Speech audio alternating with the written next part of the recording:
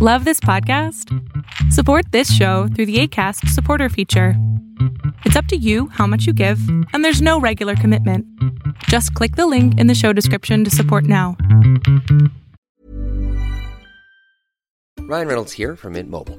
With the price of just about everything going up during inflation, we thought we'd bring our prices down. So to help us, we brought in a reverse auctioneer, which is apparently a thing. Mint Mobile Unlimited Premium Wireless. How to get 30, 30, bit to get 30, bit to get 20, 20, 20, bit to get 20, 20, bit to get 15, 15, 15, 15, just $15 a month? Sold! Give it a try at mintmobile.com/switch. $45 up front for 3 months plus taxes and fees. Promo rate for new customers for limited time. Unlimited more than 40 gigabytes per month. Slows full terms at mintmobile.com.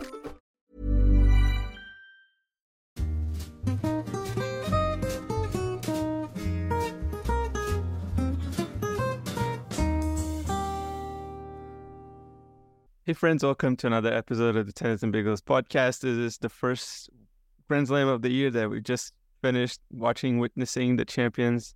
Aryna Sabalenka won the women's tournament without dropping a set, and Jannik Sinner won the tournament in a great way by defeating Djokovic in the semifinal and beating Medvedev from 2 sets to love down to win the men's tournament. But so yeah, we're here today and just like review a little bit of it and share our thoughts on the rest of the season. What do we expect from the players and what do we want to see?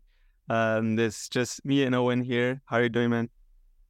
Doing well, yeah, thanks. I'm always a little sad when this tournament is over. It is my favorite one all year, but I got both my picks wrong in the big podcast we did with Murray Musings. I had Sabalenka winning, changed it to Goff at the last second, but no regrets and excited to break it down with you. Yeah, my pick went out pretty early. Rybakina lost in the second round, unfortunately, which probably was the match of the tournament. Unfortunately, she wasn't on top of it, but yeah, I'm not sure exactly what to think about it yet. Maybe, I think particularly if we're talking about that match, I definitely would say that it's because Blinkova peaked instead of like Rybakina just kind of dipping and not playing well. But it could be a little bit of both. Hopefully this doesn't impact the rest of the season. She did have a 6-3, 6-love or 6-love, 6-3 win over Sabalenka the week before. So this should be at least like some consolation prize from leaving Australia. But yeah, I mean, what are your thoughts on the tournament in general? Yeah, so, and I feel like we should tell listeners Vanch is going to be doing his regular recap with Steve Frank. They're going to be probably focusing more on the ATP, so we're going to lead with WTA and try to spend more time on that in general. So we'll start there. I mean, Sabalenka was dominant, right? I think the one point all tournament where she was in some danger was when the first set against Coco Gauff, when Gauff served for it at 6-5, 30-love after being down a break, I think, a couple of times. And, you know, Gauff probably could have done a little better there, but once Sabalenka got out of that, there was no looking back. I don't think anyone looked even very close to being as good as her, to be honest. I mean, I think that match with Gauff was tight, and going into the tournament, I had Gauff winning that one, but man, Sabalenka, it's pretty crazy how good she's gotten and how much better she looks than everyone else right now. I don't really understand how you beat her at this point, because it's all pace all the time. The serve is good, and like the touch is good and the movement has been getting better, but it's almost like those things don't matter because it's just she hits so damn hard and she's like not missing anymore. And there's not really a formula to break that right now. Like Gauff at the U.S. Open, Gauff did her thing and still defended really well, but it didn't throw Sabalenka off at all this time. Maybe in patches, but she was able to recover. So, yeah, I think, and I'll get into a case for this later on, but I think she's the best player in the world right now. What did you think of Sabalenka, and any other thoughts on the tournament in general before we get more specific? Yeah, I mean, I guess in tournament in general, like just because you mentioned that you're always a little sad, like me too. The only thing that I'm happy about is really because it's very hard to follow the Australian Open. And I said it like in one of the videos that I made earlier, that just a shout out to Australian tennis fans because it must be really hard to follow tennis all year long. And the Australian Asia Pacific season is kind of really short in the beginning of the year, and then after that, they only got like China later on. But yeah, so that's the one thing that is like a little bit of a relief for me in that regard. But especially because now we're coming probably back to Americas, so yeah, it's gonna be nice for us to have some sleep back. And yeah, about Sabalenka, I mean, I think it grossly overestimated her against Gauff in particular.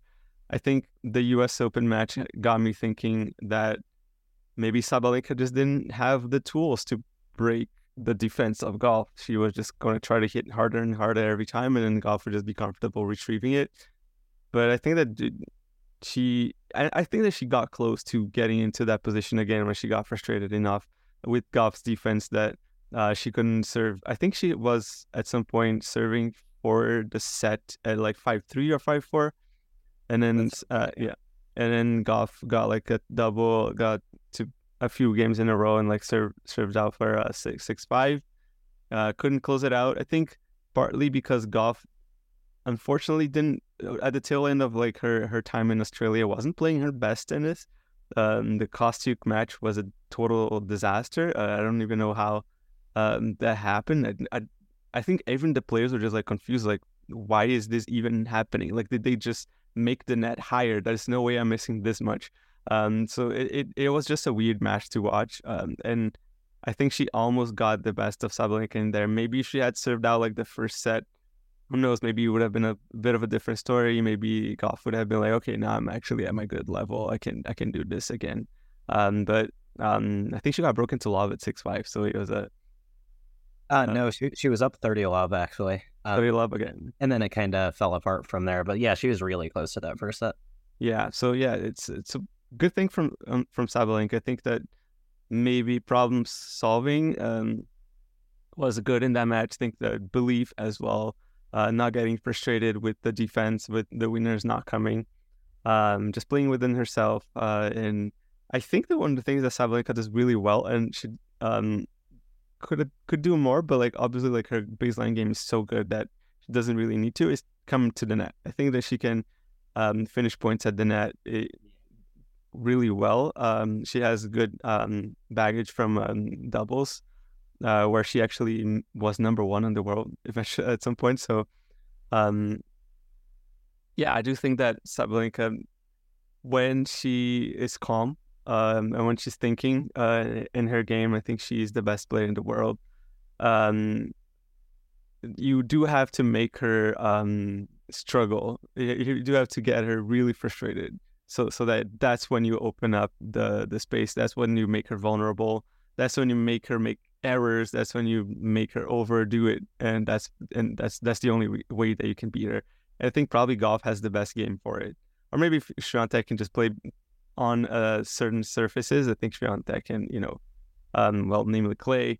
I think Swiatek has the time to produce the shot making that she has to defeat Sabalenka. But I guess like as an all-court player, I think Sabalenka is the best player in the world right now. It's just by ranking points that she isn't number one, but I don't think that she isn't the best player. Like, yeah. Yeah, I totally agree with you. And I made some notes here. So I do want to make the case that Sabalenka is the best player in the world. And I mean, it's not like a fan in me. I do like her, but I prefer Swiatek. I really like Swiatek. And from that angle, Iga is ahead in the rankings by 865 points, which is not nothing, right? Like that's almost a 1,000 level event. So it's not a tiny gap. And then I think the other thing in Iga's favor is that before she lost at the Australian Open, she was on a 17-match winning streak. So I think you could say, oh, she just lost once and now everyone's trying to like change the narrative. You should just go by the rankings. But here's where I want to push back. If you look, so Iga is just vulnerable in a way that Sabalenka is not, right? If we look at their results at the last three majors, Swiatek has lost in the quarterfinals of Wimbledon, fourth round of the U.S. Open, third round at the Australian Open. And Sabalenka made the semis at Wimbledon, the final at the U.S. Open, and then won this tournament. And going back, their last six results, Swiatek won the U.S. Open in 2022, lost in the fourth round of the Australian, won the French Open, and then that takes us to the last three. And Sabalenka, semifinals of the 2022 U.S. Open, won the Australian Open last year, and then lost in the semis of Roland Garros last year. But here's the thing. Sabalenka could have won every single one of those matches that she lost. She was leading in all of them. And that's not to make excuses for her. She lost those matches, right? But the point I want to make is she is going deep at every single major. You can't take her out early anymore. And even when she loses, it's kind of on her. She was in the lead in all these matches. She's up a set or she's up a set in a break. And when she loses, it's sort of because of her head.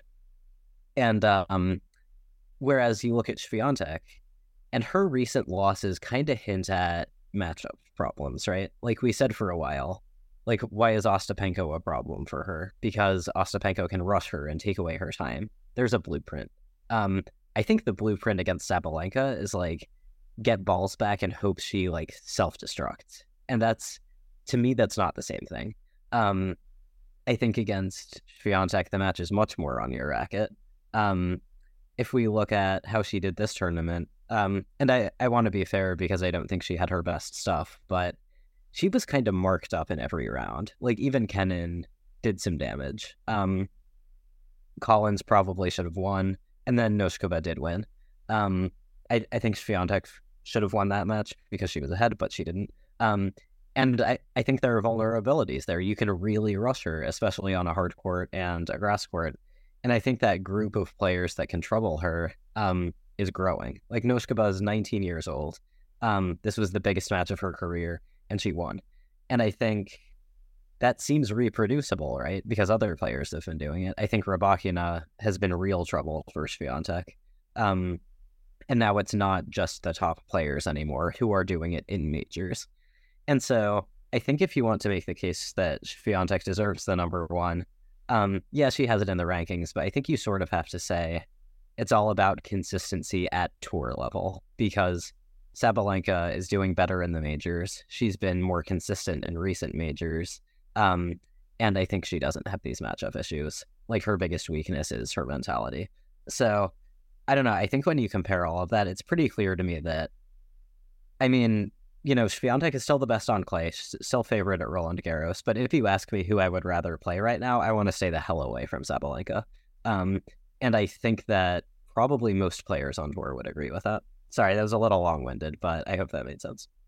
Yeah, for sure. I think that comes down to, I think an old interview that I think Bonch did with Pete Bodo in here, or was it you? That he said that power is still king in a way. Like, I mean, in a sense, like obviously, we think of all the little things that players can do. We think even of a Medvedev kind of player who can just kind of massage the ball back and just kind of find ways to win in that way.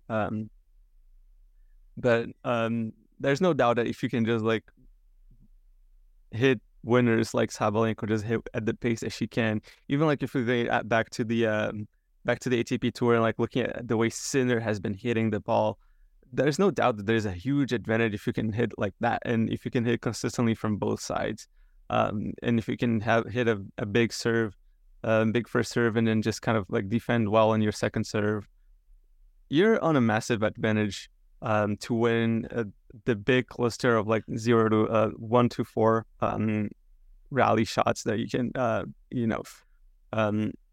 so yeah, I would definitely agree with that. I think that Swiatek, for the love of that she has to Rafael Nadal, I think she has some of the same weaknesses in that regard, that you can get rushed in that regard.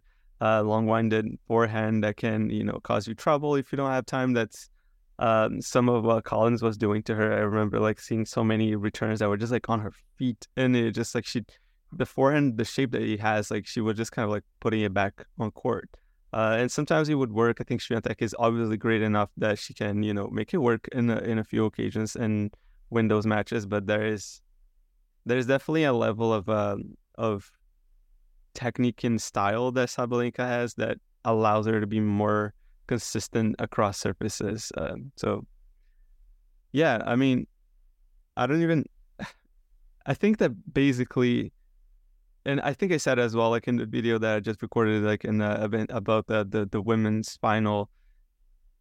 I think that maybe this win that she had against Zhang in particular, and of course like the overall like Australian Open run that she's had, I think that this may help her with the issues that she was having with closing matches, because she had like a serious problem, like, and she was 40 love up, and I think she had like 2 unforced errors on the forehand, and then Zhang hit like a drop shot winner. A drop shot winner, yeah. But she didn't play well, like the points that she hit the unforced errors. She just like, there was no need to hit like she did. Then she kind of like took a step back in a way, like in the proverbial step back, and hit an ace, and then on break point, and it went on to win the match. So if you're looking back at like the semifinal that she played, in particular against Karolina Mukova, where she was like the 5-1 up and then managed to lose that one. I think that it could, maybe this Sabalenka wouldn't lose that match anymore. So I think that it could be a change that she really needs to, you know, be number one, not just the best player in the world, but like in the actual official rankings. If she can keep that mental strength to, you know, push it over and go over the line and finish matches. I think that it's a very key point of our game right now. So I hear you, but I'm kind of going to disagree with that. I thought the same thing for a long time. Like, and I thought it when she won the Australian Open last year. Like, you remember that last game when against Rybakina? I think she double faulted on at least one championship point. But then I think she had to win it on her 4th one. But then she did, and I was exactly like saying what you just said. I was like, oh, she figured it out. Like, all these demons are gone. She's going to be able to close out. And then she lost against Mukova from a set and a break, and then she lost against Jabeur from a set and a break at Wimbledon. So I kind of think these issues are always going to be there. I think maybe they'll go away a little bit, like, but I don't know. I kind of think that, and I think we talked about this on Talking Tennis as well when we were talking to John. I think she's just so good that she can now like survive these patches a little more. You know, like I do think she gets nerves, like that patch against Goff when she was up 5-3 and then she got broken twice in a row. That shouldn't have happened. She just hit her way out of it because she's so good. Like, I don't really think she's like a Zen master or like a mentality master. I think she's just so good at tennis that a lot of the time that's going to overpower the nerves. So like, I kind of do expect her to have some more choky losses in the future. I just think there won't be as many of them because her game is so imposing. And even when she is kind of imploding, the points are still played on her terms. Like, she never gets tentative, right? I've never seen Sabalenka push. And so if she makes the ball, things are going to go her way. I don't know, you may be right that like now that she has 2 majors, like getting used to it a little more, playing in more big matches like this, it might happen a little less, but I kind of think that this is just something she has, and it's a weakness she's going to have, but she's so great that it's not really going to matter a lot of the time, if that makes sense. Yeah, I mean, there could be a possibility that is just like a slow learning curve for her, like in that regard, like it's, you don't become like a tiebreak master like Djokovic did overnight. Like, I mean, he sort of did that, but like Djokovic is a different story. And we're back in the WTA Tour here. She has 2 Grand Slams.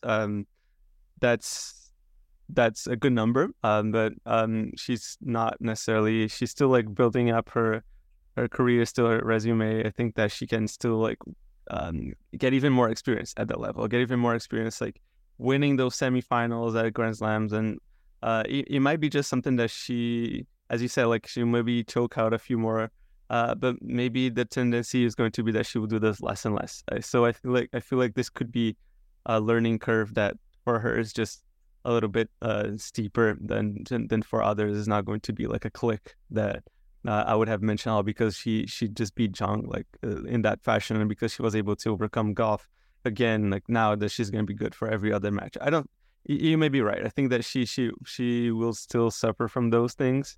But she just can rely maybe on the confidence that she has on her own game to just be like, I can hit this ball as hard as nobody else like can on tour. Yeah. So if I choke this game out, I'll just go back to my seat and I'll just like put myself together and just hit it out again and just try to get it over the line this time. But yeah, and I agree with that, and I want to make a point about Goff as well. Like, as I'm sure she's disappointed, and that match with Kostyuk, that I want to talk a little bit about that because it was so interesting. So the quality was atrocious, as you rightfully pointed out.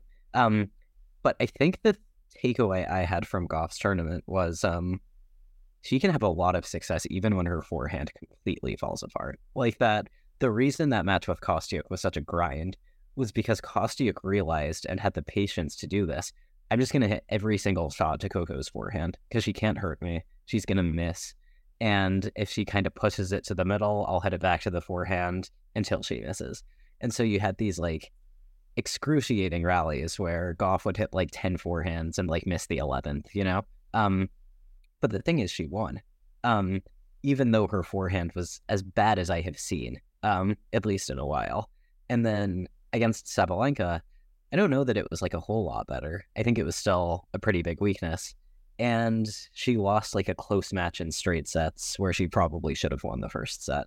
So again, I'm sure she's disappointed, but if you contrast that with when people were saying, oh my God, she has to improve this forehand or she's never going to win a major. I mean, that's completely out the window, right? Like, not only has she won a major already, but I think, I don't know, she probably would have beaten Zhang, right? It was Zhang's first major final. Maybe she wouldn't have, but she would have been the favorite. That match against Sabalenka wasn't a blowout, and she just beat Sabalenka at the U.S. Open. I don't think she has that much to worry about, really. Like, I think she's worked out ways to protect that forehand so well that even when it completely fails her, she's still one of the best players in the world. And that was not always the case. So I don't know. I don't think, and I don't know that anyone is saying this, but if anyone were to say like, oh, Goff's forehand is terrible again, she really needs to work on that, I kind of disagree. Like, I think in an ideal world, it would be a bit better than it was at this Australian Open, but I think she's kind of fine. What are your thoughts on that? Do you maybe see it a little differently? Or I think that like incremental changes and improvements can always be done in a certain way. Like maybe technique is going to just change a little bit over time. Even if you look at like some of the tennis greats, like they have had extremely long careers, you've noticed some things that changed in the way that they hit. So I think that is something that we cannot just discard it. I feel like it's not something that we're going to, that she would just like have the exact same forehand forever and that's it. I also don't think that she would just be happy with it just because she can defend it well. I don't think that she's just something that's just like, yeah, I'm good, and let's just practice something else. Or I think that there's always a level of improvement that you can do. But I think you're right. I don't think it's going to become like a Del Potro forehand or like a Serena Williams. I think it's going to always be Coco's forehand. Maybe her backhand is always going to be her best shot. Maybe she'll always double fault here and there. But I do think that one of the things that she does really well is that she doesn't really let it happen in like all at the same time. She doesn't sometimes most a bit for the serving, but it's a whole lot more controlled now in terms of the double faulting. But she doesn't hit like, I don't know, 4 unforced errors like right away, like to go like a breakdown or to lose a break advantage, because she just kind of had like in a 3-shot rally, she just hits the forehand long or like hits like really badly. Even sometimes she's able to like hit it aggressively. So I think that she's good. I think that she's trying to improve even as the months go by. I think that she's trying her best to make the shot and not be a liability, to be neutral, and then to be something that she can actually use to put her in her favor, even if it's not going to be the same level of a Sabalenka forehand in that regard. But yeah, I mean, I think Goff would definitely be Zhang. I don't think that. I think that she wouldn't have need to do much. I think that she just needed to be pretty consistent. I think Zhang would have been. I think that if we're talking a little bit about the final itself, I think that she was too was trying too hard, I would say. Like, I feel like she tried so hard to, like, you know, be as aggressive as Sabalenka. I don't think that her game plan included like maximizing her strengths as much as it did like trying to match Sabalenka's. Which, as you said, like I feel like there's nobody really on tour that can really do that. So I think that if you were golf, I think she would have been just very comfortable, just kind of like extending the rallies and having Zhang, and that hitting in the first error, or waiting waiting a little bit longer. I think Sabalenka didn't need to wait, but I think golf would have been satisfied with the wait.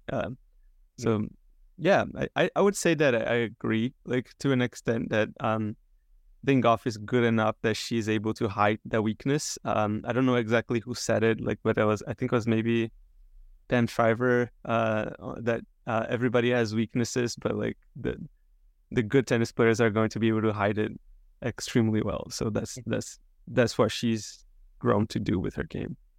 Yeah, and I didn't mean to say that she shouldn't try to make it better. Like, I agree with you that, of course, she should practice it and all of that. But I guess I feel like the way I would approach it is, like, it doesn't need to be good. Like, she's proven that. It just needs to be good enough. Oh, yeah. And like this tournament, it was kind of god-awful in stretches, and she still made the semifinals. So I would kind of look at it that way. Like, it doesn't need to be that much better than it was. Yeah, that's all I'm saying. Yeah, I think, and if you go back to the Kostyuk match, I do think that Kostyuk, even though she was patient, I think that at some points she just, when you see the target, when you see the prize so close, it just kind of stumbled and just made a few unforced errors that made no sense. And I don't remember points exactly like you and Vansh are able to, but I do remember that she made a few.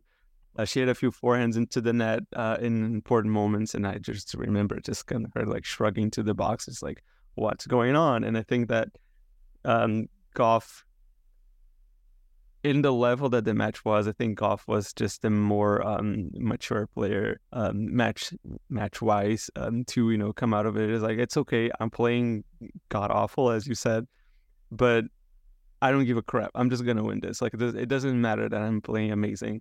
It just matters that I get over the line and give myself a chance to fight another day. And that's exactly what she did. And I think that, Kostyuk maybe lacked a little bit of that, and just try to keep raising her level instead of maybe trying to like a bit of a different approach. It's like, well, if Goff didn't miss on the 11th forehand, maybe he's going to miss on the 12th. I don't need to hit a winner now on this shot, or I don't need to like hit the lines. I'm just playing a little bit more aggressive now to see how it goes, and just, see how it goes. But like, I don't think that was much of it. But obviously she displayed like great mental strength to, push that match to a third set and make it as long as it was, because it was a pretty long match in terms of games and I think time as well. Yeah, like people might laugh at me for saying this, but kind of level aside, I was actually pretty impressed with both players. Like, I think even though I agree with you, like there were points when Kostyuk probably could have attacked a little more, like that her game plan was hit to the forehand, and she hit to the forehand. And I think most players aren't patient enough to do that, Like, if they were, every golf match would have looked like that. But they don't. And what does that tell you? Like, in reality, like, why would you ever hit to Goff's backhand when her forehand is there, right? Like, you should go there on every shot. And so when Kostyuk was doing that, I was like, it's a perfect game plan. It's boring. It's hard to watch, but she's doing exactly the right thing. And I honestly don't really blame her for missing on big points. I think she kind of just faded physically in the third set. I think she went down like 5-0 or something. And at that point, you're not coming back. But for a while, I was like, yeah, she's like reduced Coco Gauff, the US Open champion, to like not quite a moon baller, but like she's just hitting back these like paceless forehands to the middle of the court over and over because she can't do anything else. That was kind of impressive to me, and like in a way that was very like, displeasing to watch.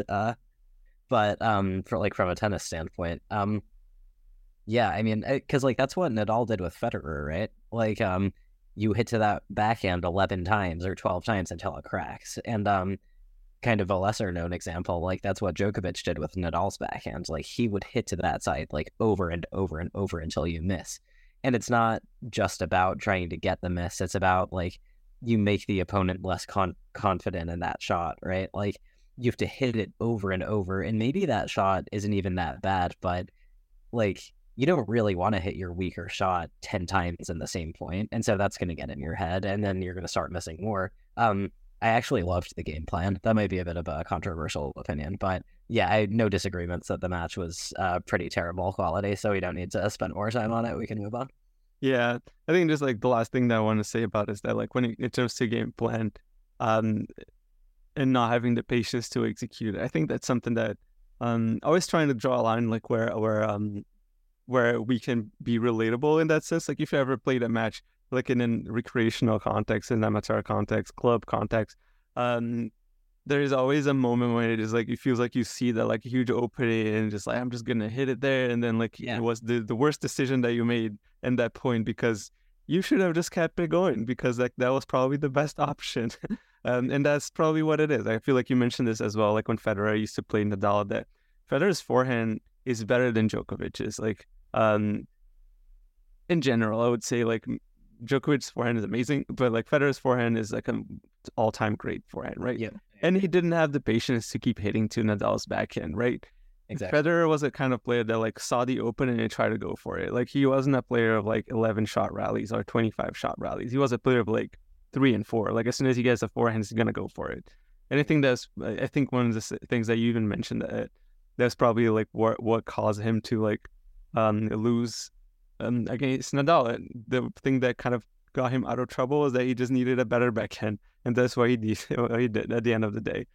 But yeah, I think to execute this strategy, Coco Gauff has what she needs, which is the physical capability of keep it going and not break physically, which, as you said, like Austin probably faded in the end. It just didn't have the energy, and Gauff did. So yeah. Yeah, and that the forehand being pretty bad, like, of course that puts a ceiling on Gauff. Like, she can't. I mean, I feel like with a Sabalenka or maybe a Swiatek, like when they peak, I think it's like oh my god, like they could just win indefinitely, and Gauff is never going to have that because, like, she doesn't play as many points on her terms, but she will probably win more majors, right? Like, I think for what she has, she's going to be enormously successful by anyone's standards, right? Like, she could be. And this word feels like a backhanded compliment, but I don't mean it that way. Like, she will probably go down technically as like an incredible overachiever, like doing a lot with kind of a limited toolkit in one sense. And of course, what she lacks in the forehand, she has in her backhand, and she has the speed. Best defender on tour, clearly, I think. But I mean, if you say to someone like a tennis expert, if you like pretend they don't know Coco Gauff, I know that makes no sense, a tennis expert who doesn't know Coco Gauff, but like in general, it kind of violates conventional wisdom to say like a player with a bad forehand can win multiple majors, right? Like, it doesn't really work in your head, but she's probably going to do that. And I don't know, I think that's really impressive. Yeah. You think that she can be number one? Well, so I was looking at the rankings earlier. I think she's 3 right now. Yeah. And I think she's still 19 years old. So, I mean, yeah, absolutely. Right now, she is 2,500 points, more or less, behind Iga. Yeah, why not? She, if she gets a little better on other surfaces, maybe Iga and Sabalenka have like a down year. Sure, I think it'll happen at some point. Maybe not for very long, but yeah. What do you think? Same here. I think that she's, as I said, like 19 years old. I think that with incremental changes that I've mentioned and improvements that she can make on her game, I don't see why not. And I think that with her intelligence on court, I think that she's a great problem solver. I think she's going to put herself in just a great position to, exploit whatever weaknesses that she can find over other players and defend hers extremely well so that she can end up like winning more majors, as I said. And I mean, I feel like if she ends up winning more majors and on a more consistent basis, I think that it's really hard not to be number one unless the other player that is number one at that moment is just winning more than you are in other things as well. Yeah, I agree. And, kind of zooming out a little bit, I was thinking about how we had that big 3 on the WTA for a bit, which was Swiatek, Sabalenka, and Rybakina. And now it feels like Goff is on that level as well. And with and like Rybakina has maybe fallen out momentarily with that early loss. She's down to 5th now in the rankings. I'm sure that, and it feels a little unfair to like relegate her that way after just like one loss, but it came so early that she lost all of those points, and I'm sure that she will and can and will climb back up soon. If she gets back to her usual level. But how do you kind of see the WTA right now? Like, are Goff, Sabalenka, and Swiatek kind of on their own plane right now? Because it does feel like there is kind of this like group that's distancing themselves from the rest. Like Pegula is 4th in the rankings, but I think it's harsh to put her up there with her record at the majors. Jabeur, I think, can be up there when she's at her best, but since Wimbledon, she hasn't been close, so it feels like she's kind of floating on level 2 right now. I don't know, it kind of feels like the top 3 are starting to break away from everyone else. I know Iga didn't have a good Australian Open, but she did win 17 matches in a row before that. Yeah, I think in terms of consistency, those players are definitely the ones there that I see like maybe in the next 3 to 5 years as being the dominant forces in the WTA. I think that they're going to keep themselves there. And I hardly see much change coming from Jabeur and Pegula in what could be like maybe a defining moment that is going to change them from like top 5 in the world to a contender for number 1, as you know, as we just put Goff in that position. When it comes to Rybakina, I think specifically that loss, I would say it was just it's one of the things that just happens. I would say like she could have very well just won that match. It's not that she got blown away off the court like by Blinko, but other players have lost in like earlier rounds and they came back and won bigger tournaments later on. I think that Rybakina is going to overcome that loss, and it's just the unfortunate nature of the rankings is that you do lose a lot of points. It makes sense, obviously, but like it doesn't necessarily mean that your level has dropped that much in that regard. So it's a bunch of things that we need to see as well. Like, it was hoping that Rybakina can bounce back from it, and like we're excited to see like what she does in the next tournaments, because it's obviously like we had for 2024 not a whole lot that we saw from her. Obviously, like she had that huge win over Sabalenka, I think in Brisbane, but that was was it a 500 to 50? I never remember. I think it was. I'm not sure, but yeah. Anyhow, it wasn't a Grand Slam. And then she lost in the second round. So it's been now like a week, maybe almost 2, that we haven't seen Rybakina play. So it's kind of falling off of our heads, like in that regard. Like the problem with recency bias in tennis is just like a week in, week out. Like you lose your out. Yeah. So it's we have to wait and see a little. But I do think that her level has been consistent enough for that one. Mm-hmm. I think that's a really good season of players, like generation of players. Are we going to see a few? Maybe if Osaka can get back up there, but like the ones that we have right now, Swiatek, Sabalenka, Goff, I can easily see them. Of course, Swiatek already has 4 Grand Slams. Sabalenka has already 2, but I can see them like going like near the 5 to 8 Grand Slam mark. I feel like if they all could get to some point around there, I think we're going to have ourselves a really interesting generation of players. The next 5 to 10 years of tennis could be really good, not the WTA in that regard. Yeah, I need to think a little more before I guess how many majors they're going to win, but I think I'm really excited for the potential rivalries here. Like, those 3 players you named are all 25 or under. Rybakina is 24.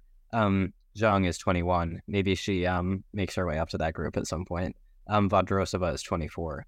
And I was thinking, I really like the developing rivalry between Sabalenka and Goff. It's such a pure contrast between offense and defense. I want to see that matchup more. Goff and Swiatek, like in the past, Swiatek has had her number, but Goff is a little momentum now. She got her first win over Iga towards the end of last year and has lost to her again since. But can that get any more competitive? I want to see Swiatek and Sabalenka play more. and it feels like hopefully we will because they're all so young and they're all so highly ranked. But I think this kind of plays into the Rybakina thing. The best of 3 in the majors, man, it's so tough. Like before the tournament, how much momentum did Rybakina have? She might have been like the most popular pick for the tournament after she demolished Sabalenka, and then she runs into a red hot Plikova, boom, out in the second round.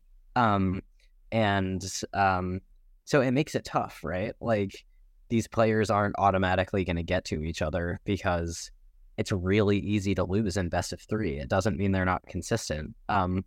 It's just that if you run into the wrong opponent on the wrong day, you can lose. Like anyone can lose, except Sabalenka right now, who's seemed to like kind of become upset proof. But like best of 3 is just really, really hard. And I think, it's impossible to say what certain best of 5 matches would have looked like if they were best of 3. But we had a lot of highly ranked ATP players who went very deep, who had to play a lot of 5-setters, right? Like they had more margin, whether you think they would have won in best of 3 or not.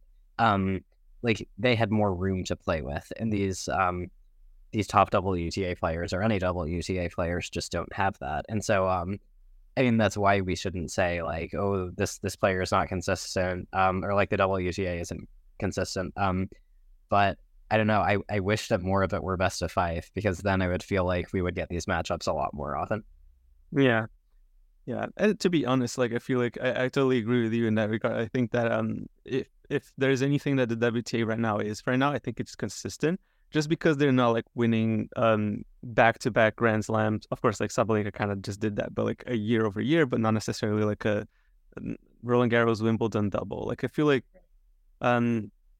especially comparing, like in comparison is awful, but by all means. But it's when you start comparing a consistency of like a Serena Williams or Venus, even like going back even further, like Inan and Clijsters, players like that. For one, it's all in hindsight, right? So like it's their careers are already like over. Venus technically still playing, but like her career is as good as over right now in terms of like winning big titles and things like that. So in hindsight, it's obvious that like, oh, they were consistent. Why couldn't they be? Well, for one, Swiatek has already 4 Grand Slams, so I think that's pretty consistent to me. Won over the course of three years, 2020, 2021, 2022, and 23. So that's one thing. Sabalenka has been extremely consistent in the majors. Just wasn't able to win a few of those matches. And then like you got Golf, who made the final of the French Open and then followed up a year later with the win in the U.S. Open. I think they're pretty consistent. Just like and when I'm saying like I think I mentioned like the 5 to 8 Grand Slams. I think that for me that's a mark of a dominant generation in that regard. Like I feel like that's when we see players who are consistently good in that regard. But I think we could even like lower it to like some 3 to 4. And then I could easily see Golf getting to 3. Obviously Sabalenka could even see like getting to maybe 5. Depending on like how well she got so close. I feel like there's no reason not to say that she wouldn't. But I would say probably maybe like she can add like another 4 and get to maybe 6. Swiatek I can definitely see getting another 3, maybe 3, 4. But it's all obviously speculation. But I feel like that would be the mark of a consistently dominant generation over the years. So yeah, and this wasn't relevant to the who is the best player right now debate that we had at the beginning. But I mean, with Iga, we're already watching a generational talent, like you said. 4 majors at 22 years old. And Sabalenka is starting to show us that she might be a generational talent as well. Like we are watching these, like we're watching some all-time greats. And I think to sort of harp on, oh, Iga lost in the 3rd round. I mean, I know I did that, but that was only to make the point that Sabalenka is the better player right now. I think that's kind of missing the point that, like I said, these players are probably all-time greats and like already Hall of Fame worthy, and might go down as like even more impressive than that. So I think it's a good time for the WTA, and I'm excited to see where it goes. Yeah. And just coming back a little bit to Zhang, and maybe just to mention a little bit of that final. I think specifically the final, she obviously beat everybody that she needed to beat in terms of being there. Her draw, like there's talks about like, oh, it wasn't as heavy in terms of like big names and higher ranked players, but I mean, she did what she needed to do. She could have easily choked, but because of the pressure of being the semifinal, could have gone either way or quarterfinals. And she got to red hot dominant Sabalenka, and I don't think anybody really Hiring for your small business? If you're not looking for professionals on LinkedIn, you're looking in the wrong place. That's like looking for your car keys in a fish tank.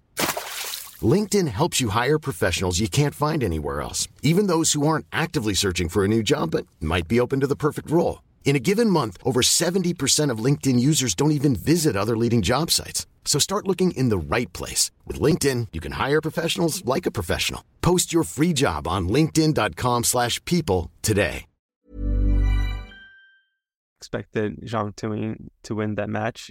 But what do you think that she did wrong, and what do you think that she could have done better in that match? Maybe to make it a little bit more competitive.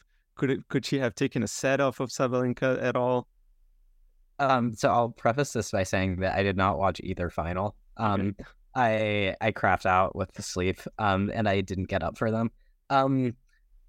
I don't know. I think it's hard when it's your first major final. And I think also when you're playing someone like Sabalenka, who is going to hit the ball so hard, it's like you're nervous already, and then it's like you have no time to do anything.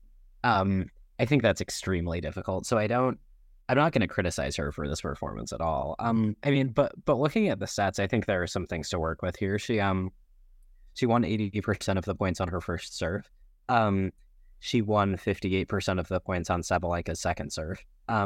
So she was having some success offensively and defensively. She didn't break, but she did have break points. She only won 5 fewer points on the return for the whole match. It's not terrible. 6 double faults, that's a few too many. 51% of first serves. Sabalenka had 67%. So ideally, Zhang would make a few more. But I don't know. I think the first major final is more about the experience than anything else. Like, especially when you're playing a better player who you're not supposed to beat. It's not. I don't really see it as like a failure if you lose, because no one was expecting you to win except maybe you. And I know that the mindset of a professional athlete is difficult. So I'm not.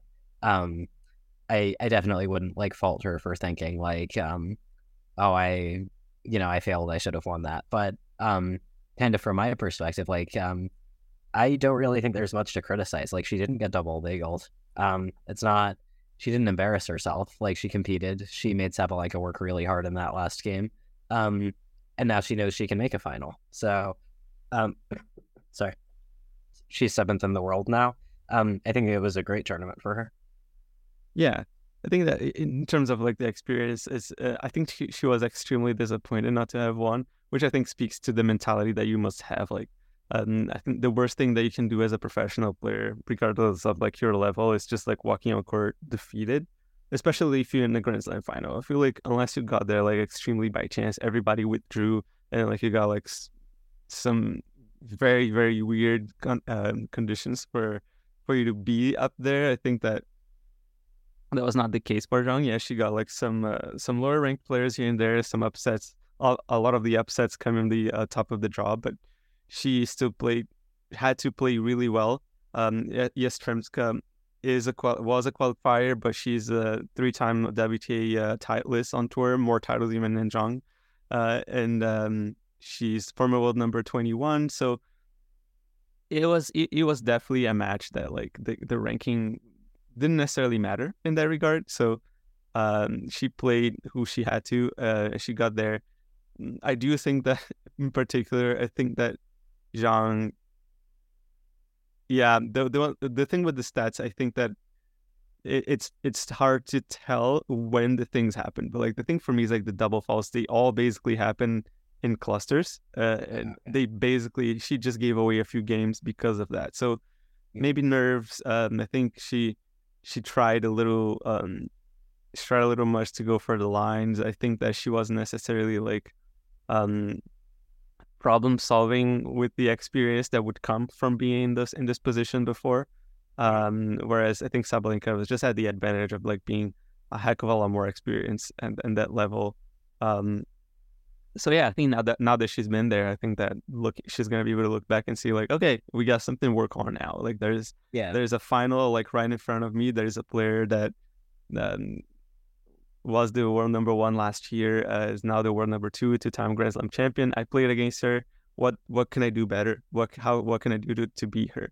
And I don't have the same weapons that she does, but neither did Goff when she won the U.S. Open. So like, what level of comparison can I do here? Like, what can I work with and like bring some elements into my game? I think that Zhang has great talent, great mentality, and it's just great to watch her play. I think she moves extremely well and defends extremely well as well. So yeah, I'm expecting good things from her. Maybe not great yet, but she got close to great. So who knows? Maybe great is on the radar for this season still.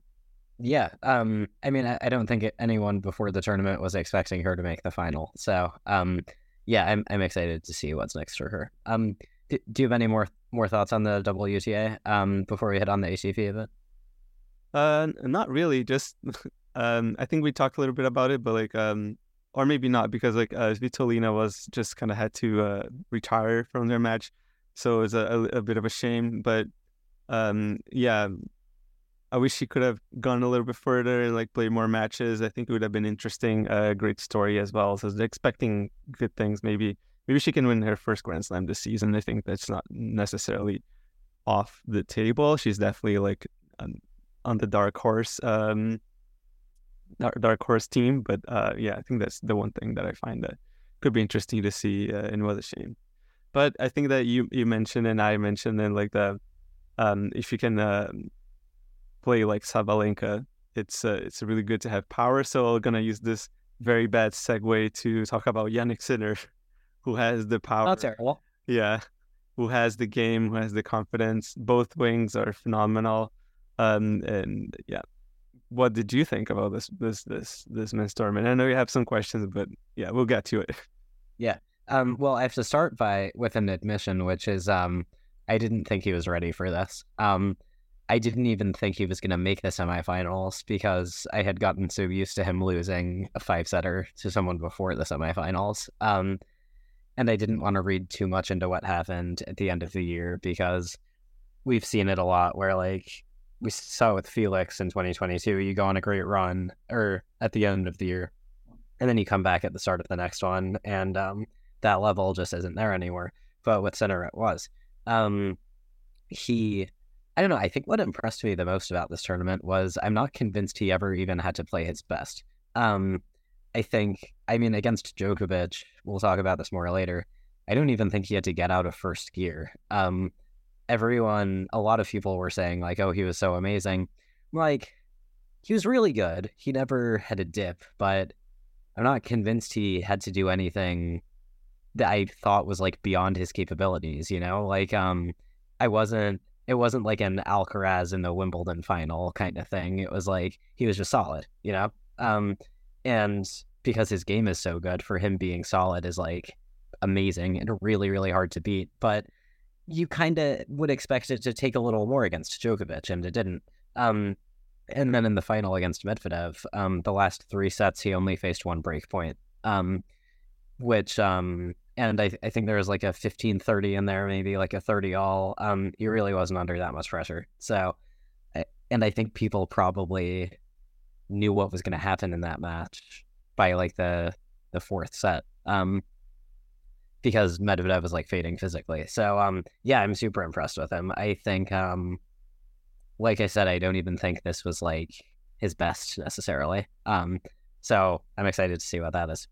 Yeah, I agree with you. I don't think he was necessarily pushed in this run for his first Grand Slam title. If anything, he was pushed mentally, in the sense that like he needed to stay, sharp and stay awake for the moments and just like keep his level from like dropping.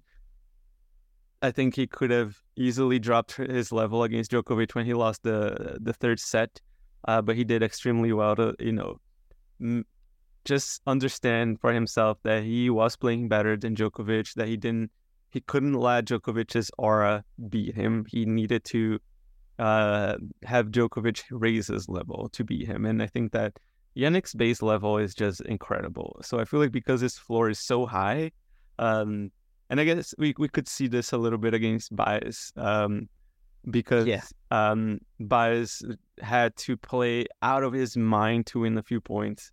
And Sinner is just like basically shooting practice shots, right? So like it was almost sad to see like the difference in level in that match, because like how could this happen to a tennis player? Like how can Sinner be that consistently good? He hits with consistent pace and consistent spin. Like you never really feel like he's going to like miss a shot all that much unless he actually overplays, which kind of happens. And I think he just did extremely well not to let Medvedev win the third set in the final. And then when that third set was won, I think it was gone. I think all the next two sets were basically the same. They basically happened the exact same thing. And Sinner was just like on cruise mode, like cruise control. He wasn't pushed. He just needed to stay solid and stay sharp. And I think he did just that. I think his floor is just extremely high. I just really want to see his ceiling now, if there's one really. But so that's one of the things why I think we really need more of a Alcaraz Sinner's match. And I think Djokovic needs to play better next time that they play, to maybe produce a solid Grand Slam match. But obviously extremely deserved. Like there's nothing to take away from a Grand Slam title like this. So Yeah, and I think we should talk about Medvedev too. But since we're kind of already on the subject, I want to know what you think happened with Djokovic.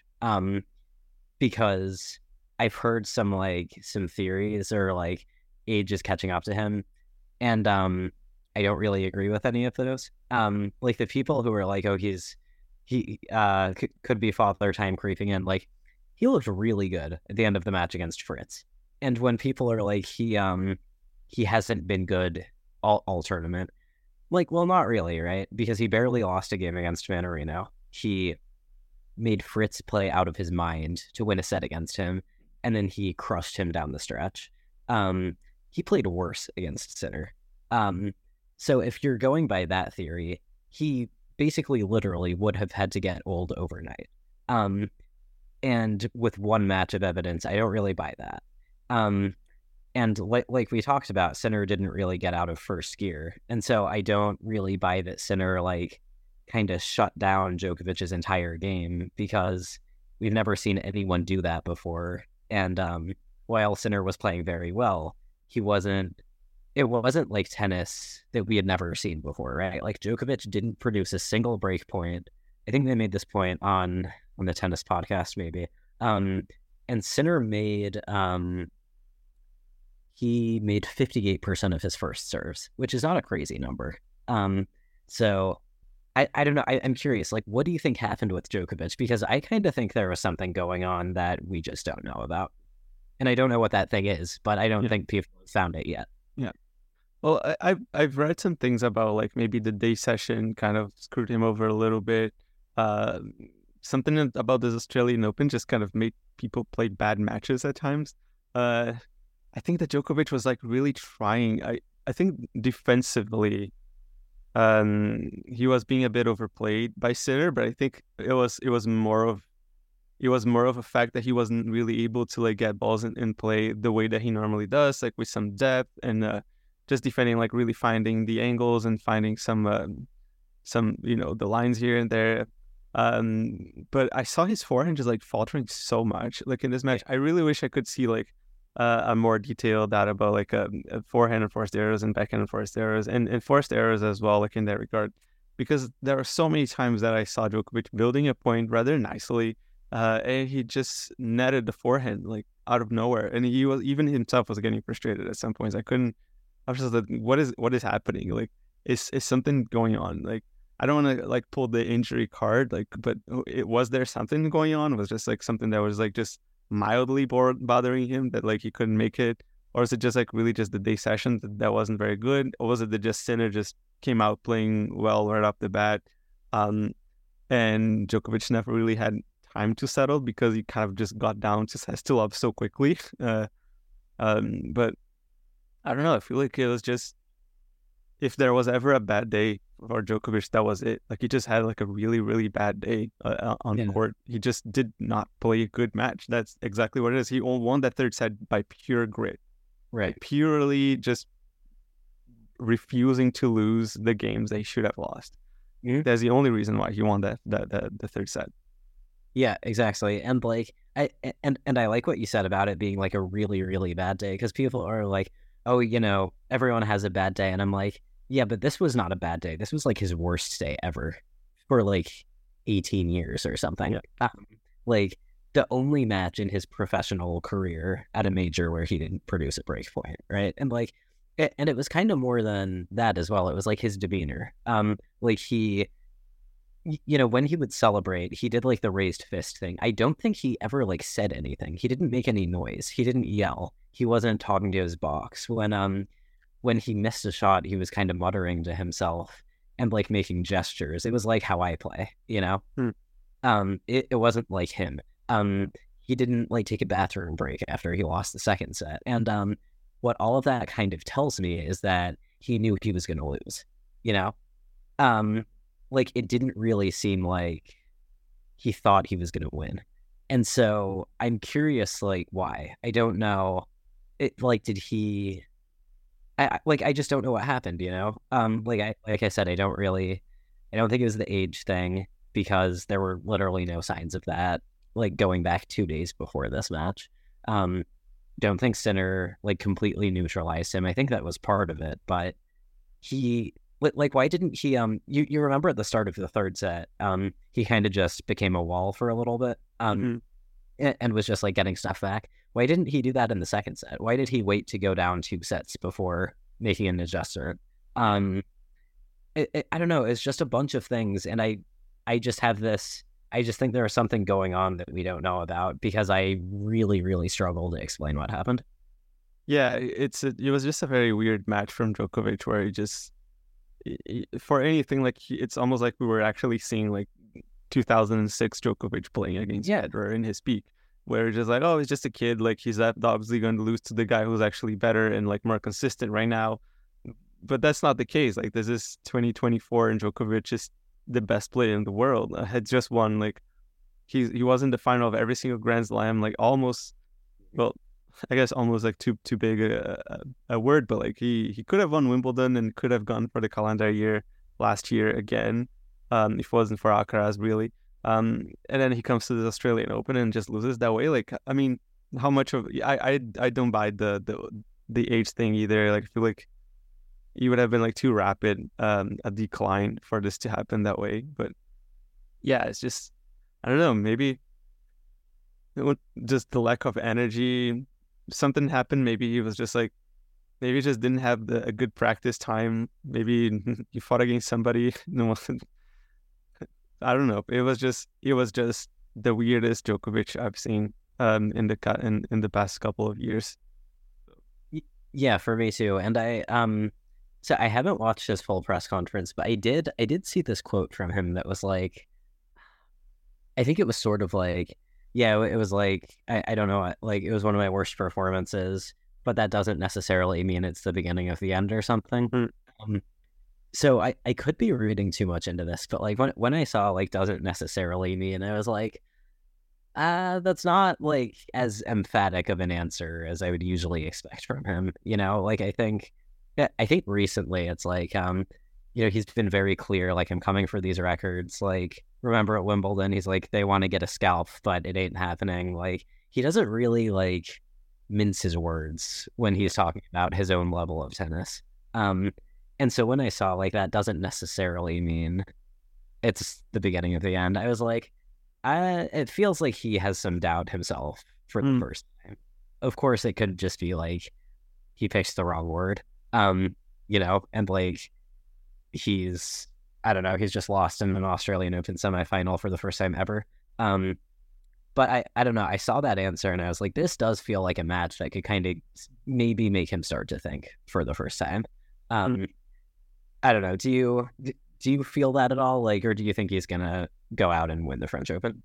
Uh, I don't know. I think I keep saying like this to a few people already, but like we haven't even entered the clay season yet. So like I have no idea who's gonna do that. But um, if maybe Djokovic has some reckoning to do like with himself, I think he should be looking more at the Fritz match rather than the Sinner. I think that if he has anything to work with, is just like forget about Sinner right now and just like look at the good stuff that he did, which, as you said, it was just like a 2 day before. He played it. He played a great match 2 days before. He played a really terrible match. Like it's, and then his last terrible match was goodness know how long ago. So like, yeah, I feel like if he's starting to doubt, there is something that we don't know. So there is like maybe an injury that he cannot really get rid of. Maybe maybe something that is not really sitting right with him. Maybe he's feeling his energy level actually going lower, and he can't really recover after 2 matches like this. Who knows? Maybe that is something that we are going to be able to see more of this season. But if you have anything to go by from last season, is that I think that he still has maybe another 2 Grand Slams in him. I feel like so. Yeah. I don't think we should be writing him off like quickly just by this one match. I think that we will wait and see like when he comes back to Indian Wells in Miami, which he should be able to play this year. So yeah, right. And just one more thought on this, like to put on my tinfoil hat for a second and just make some projections. Like that is the most interesting thing to me when we talk about an injury. It's like, but he was fine in the Fritz match, right? Or at least, like, if not feeling fine, playing well. And so I'm like, I feel like the 2 options then are like, it was something that he made way worse in the Fritz match, or he picked up something in the 2 days between the quarterfinal and the semifinal. And either way, I kind of went on court knowing that he had no chance. Yeah. Like, because it was so weird. Like, he just fell behind immediately. He played a good first point, and then he fell behind immediately. And there was no sense of urgency whatsoever. Yeah. Like, he didn't, I don't know. He was fighting in the sense that, like, he was, I don't know if he was fighting, you know? Like, it just seemed like he was sort of going through the motions for a lot of it. He could have broken a racket. He could have taken a bathroom break. He could have screamed at himself. These are all things that he has done before. He didn't do any of that. So, yeah, I don't know. I think the thing I feel most confident saying is that there was something going on that we don't know and that he hasn't talked about yet. Because I have no idea what happened still. Yeah, for sure. Maybe we'll see. Maybe he's gonna come out like in a press conference after his next tournament or something, which I don't know it should be, but it's probably Dubai. He likes to play there. So we'll see if he wants to go all the way there now. But yeah, and the other player I think that surprised you again, like the 2 finalists, Daniil Medvedev had a really rough path towards the final, but he overcame. I think he was down to sets to love twice in this tournament. Zverev and Ruusuvuori. Ruusuvuori, I had no doubt that he was going to win that match, even when he was 2 sets to love down. But Zverev, I don't know. Something tells me that he should have lost, but he refused to, which is great. But the Sinner match, and just overall, he has been trying to like apply some differences in his game. I think that he's aiming for good enough. Like we were mentioning about the golf part, I think if he's going to try and do this, like maybe just mix it up a few things here and there.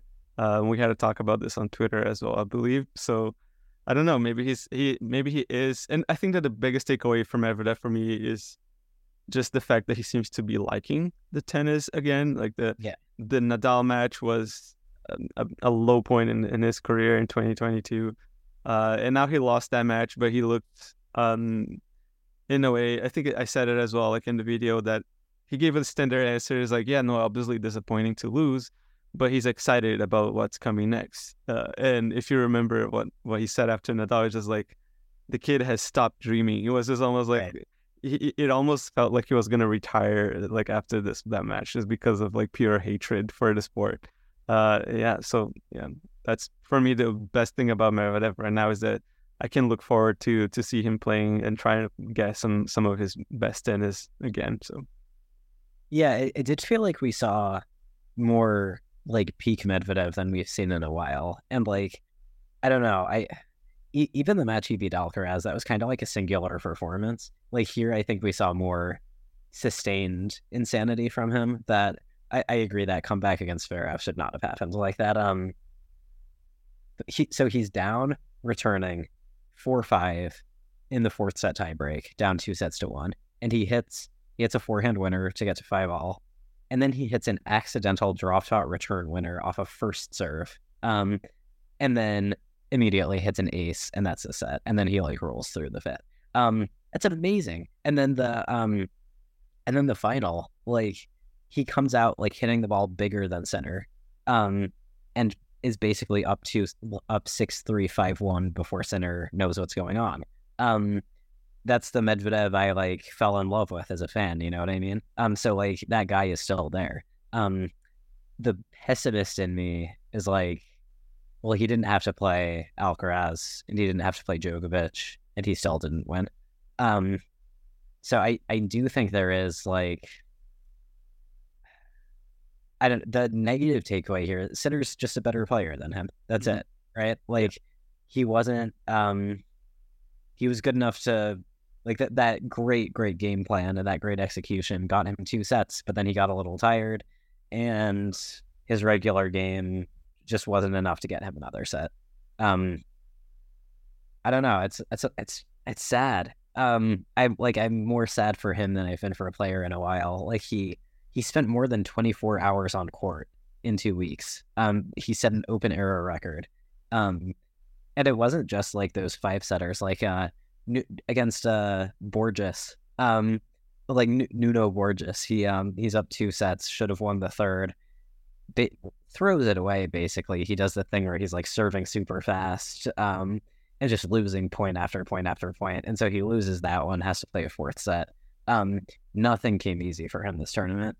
And I imagine there must have been a moment in that final when he was up 2 sets and he was 6 points away from winning 4-all and deuce on center serve in the 3rd set. I feel like there was a moment where he probably let himself think like, oh crap, I'm actually going to win this, aren't I? Like I did all this work to stop myself from losing and now I might actually win this tournament. And then, you know, of course, as soon as that happens, it gets ripped away. Sinner played a great final. I've heard some people mention, because again, I didn't watch it, so I guess I don't know if he played a great final, but I saw some people say that he didn't really change anything in the 3rd set. In the 4th and the 5th, he just kept making Medvedev do what he had been doing, and Medvedev couldn't do it. Yeah, you can set the record straight on that one if you want, but I'm just so sad for Medvedev. Like it feels almost unfair that he didn't win that tournament. Yeah, I mean, I'm going off of like I've watched the 3rd and 4th set of that match, and then I went back to sleep. But from what the commentators were saying, from what some Twitter people were saying as well, and from a graphic that I saw, a specific graphic about Sinner's return position, Sinner actually made some tactical changes in the 3rd set that helped him make the points longer and not allow Medvedev short balls so that he could attack, so that he could keep Medvedev in a neutral rally in his own service game. I think Medvedev definitely looked a whole lot more tired than he was. I think that it's partially because of the many hours that he spent on court, and maybe the super aggressive tennis that he was playing kind of pushed him a little bit too far, and he couldn't sustain it. Maybe because of the fact that he was so tired already because of the tournament. Maybe if he had a bit of a more calm path towards the final, like a less something with like less crazy matches and less crazy comebacks. I think he could have maybe won that 3rd set. Maybe he could have toughened it out, but he just didn't have the energy to it. He just looked like he couldn't make it. He was trying to go to the net, and he was working actually. He was playing some really great volleys, but he started making errors with the forehand. Like I think both the 3rd and 4th set, he actually hit a forehand and forced error to get broken and give the set away.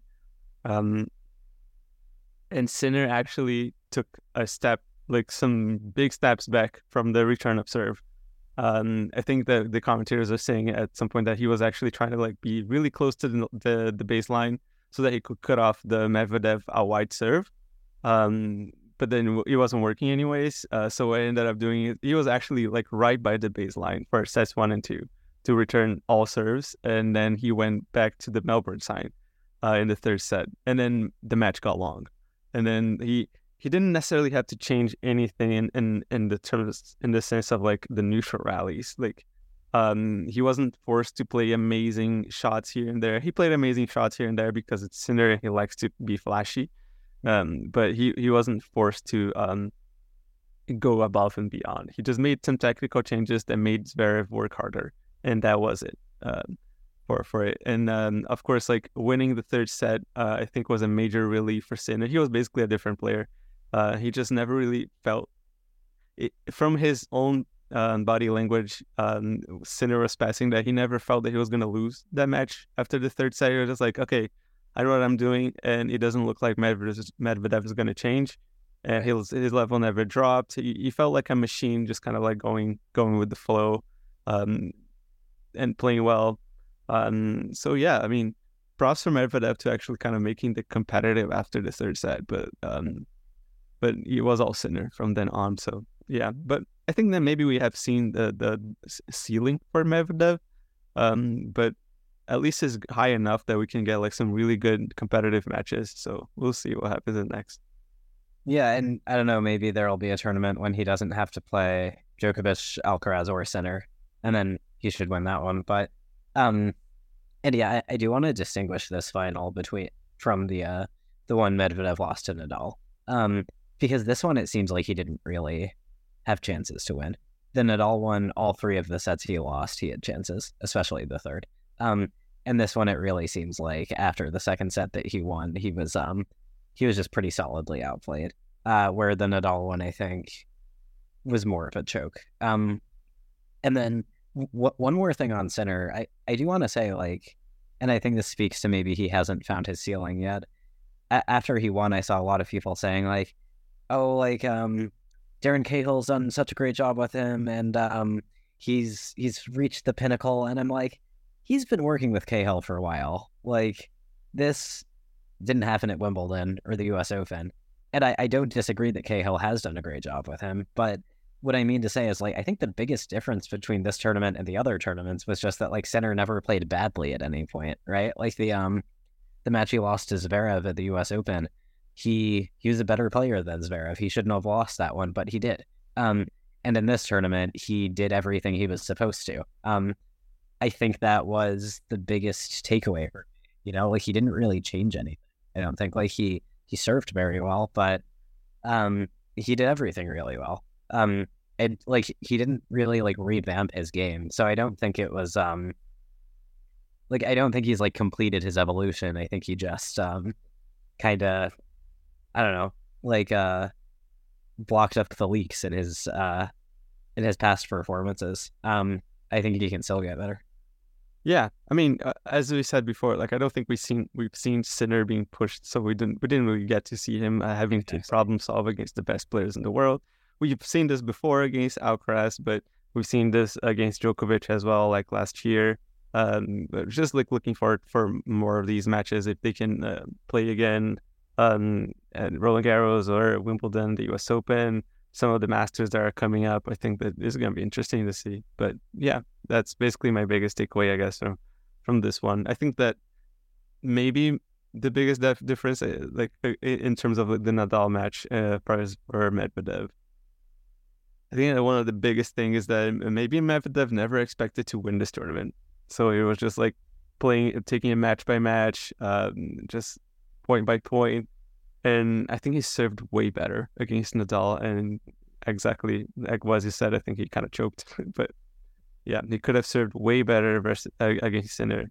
And I think that's something that he should be looking into with Jill after this one. And that's a great point that I don't think he expected to win this one. Like, I think Yeah, and probably as soon as he did it, let himself expect to win it, like in the middle of that final was when he lost. Not saying that's the reason why, but yeah, I think you're totally right. And it is interesting that the psychological effect that has on players. Like, I don't want to waste like podcast time talking about him, but Zverev has that. Like, when he's expected to win, the guy just falls apart. And everyone is very lucky that happens, because he was 2 points away from making the final. And by, our friends at Open Era talked about this, like, he would have been given a speech. The other finalist would have been saying nice things about him, the tournament. Like, it's really, really good that we avoided that situation. But as long as the ATP doesn't do anything, it is a risk. And like, he's been playing well. He just beat Alcaraz again. It's really, really worrying, like, and I think, I hate to say it, but I think as long as everyone continues to push their luck, like, probably he will be in a final at some point. And who knows, he could win. Like, and like, again, I don't want to talk much about it, but like, we're really lucky that like Medvedev won that match.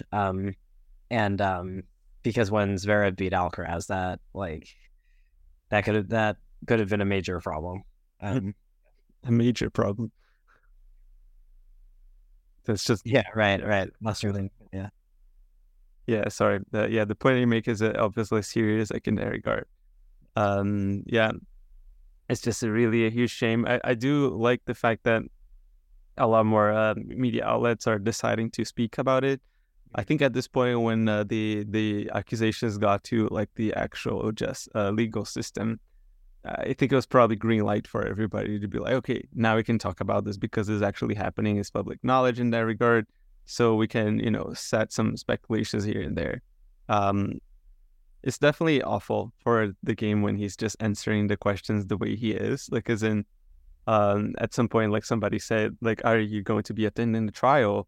And there are ways that you can answer this, regardless, like, to defend your PR nature or something like that. I feel like even his team is like, who cares at this point? Like, the ATP isn't doing anything. The guy's still making millions. Everybody's promoting him. There's no need to like protect his public image anymore because everybody else is already doing it for free. So freaking Patrick Mouratoglou, but exactly. But yeah, I mean, what Zverev could do is like not be an asshole about all of this. Like, when people are asking him about it, say like, no comment, there's going to be a trial, instead of like, and everyone with a decent IQ knows that this isn't a thing or something. Like, dude, like, God. And it's things like this that I think like just make it impossible to defend him on any level. Because if he were saying like, I believe really strongly in like that, like, domestic violence is awful and I would never do this, and he'd, I don't know, be like a super gentle guy on court, then like he'd probably have more people defending him. But instead you see him like, I don't know, like the racket thing in Acapulco with the umpire, and like the way he handles it, it does not point to like an innocent guy, does it? So I mean, it's just really awful, like, in that regard. I think that when he says like, and to the question that he answered this, like, I just played 4 hours of tennis and this is what you asked, is like, this is what I asked, because like tennis is definitely a secondary issue here. Like, I mean, it's just saying like, it's like, there's a ways that you can even answer this. Like, I feel like, that's why I say, like, I feel like nobody cares anymore, like, not even him, because he could just easily say like, hey, look, I'm right now, I'm really frustrated. I just lost a really important match for me. Like, I would rather not comment on this matter or something, like, so I'll happily take just the next question. Just be at least like polite. You can do so many different things, and even I'm just kind of playing like devil's advocate in a sense here. Just be saying like, oh no, it's like maybe he get acquitted in his trial. I don't think that's gonna happen, because they already decided that he was guilty at the first time, so that's already something that we should take into account.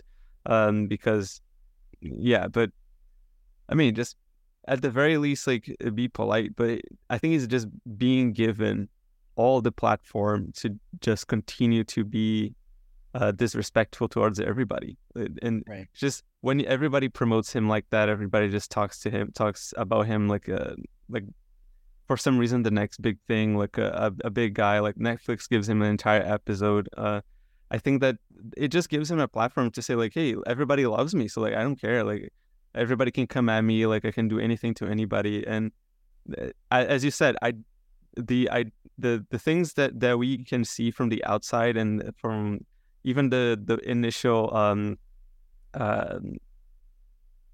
thing that he has to do, like the fine that he has to pay, for which he was considered guilty for, just point towards not innocent. And there is also seems to be a history. There's not the first time that this happens, and this kind of too close from the two accusations, like the Olga Sharipova thing, and then now like his the mother of his child. So I mean, yeah. You cut out for a second, Andre. Right when you said Olga. Yeah, like when it's too close. Those two things are too close from each other for it to be like too much of a coincidence. So yeah, I don't think it doesn't look good for him, and the fact that he doesn't recognize that makes it even worse for him, honestly. Yeah, and like if you read like Olga's story, like that Ben Rothenberg reported on, like it's a very, very detailed story. Mm-hmm. Like it's people do not go to that much trouble to smear someone. Like it would be completely insane. And the fact that, I don't know, so many people are saying like, oh, she's making it up or whatever. Like, the fact that that's what people are jumping to is crazy. And yeah, I don't know. I feel like of the people who read that story in good faith, like no one wants Zverev on court. And so we want him in court, not on court. Little tennis joke there.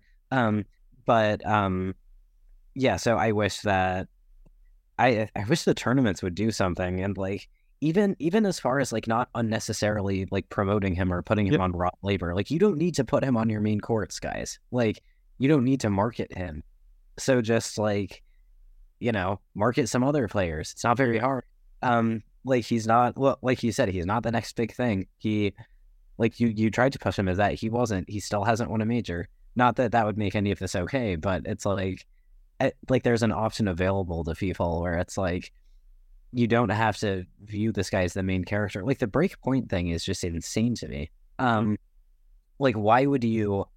There's no way that they didn't know about the allegations. Like if you did any research at all, like you would know that.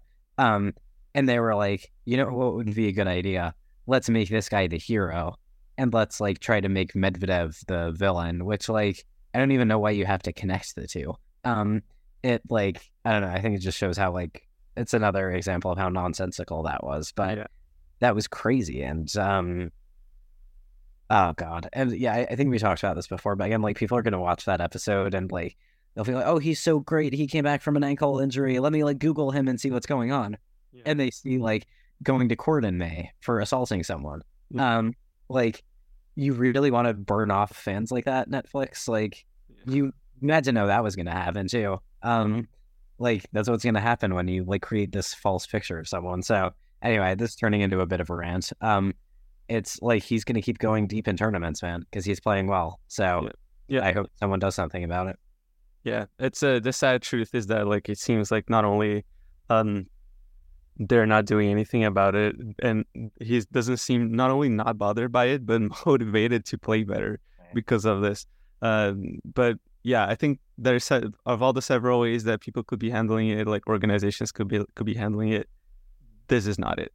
I just do think that they chose like probably the worst path possible to deal with the things that are happening with Zverev. So yeah, it's just the unfortunate shadow that lurks around the tennis world right now. But yeah, hopefully we don't have to deal with this like for the whole year. If the trial happens in a way and it just gives us something. So yeah, but yeah, enough of freaking Zverev, and I guess we can close this one right now. Like as you said before, Vanch is going to be coming back with Steve Flink later this week to be reviewing mostly the men's the ATP side of the tour, and of the tours rather, and yeah, it's going to be another great one. I'm excited to hearing it, and yeah, thanks for everybody for listening to this podcast. Thanks for subscribing to the YouTube channel if you do so, or sharing videos, or sharing our podcast with your friends and family,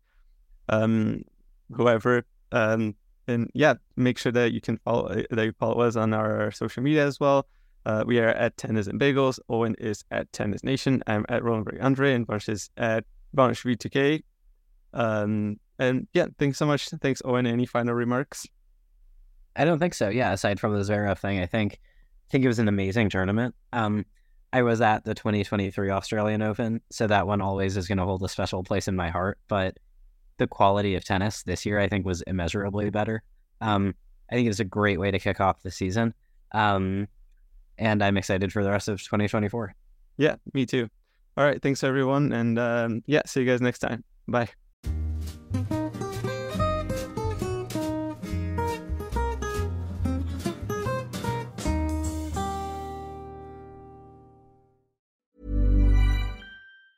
Planning for your next trip? Elevate your travel style with Quince. Quince has all the jet-setting essentials you'll want for your next getaway, like European linen, premium luggage options, buttery soft Italian leather bags, and so much more. And it's all priced at 50 to 80% less than similar brands. Plus, Quince only works with factories that use safe and ethical manufacturing practices. Pack your bags with high-quality essentials you'll be wearing for vacations to come with Quince. Go to quince.com/trip for free shipping and 365-day returns.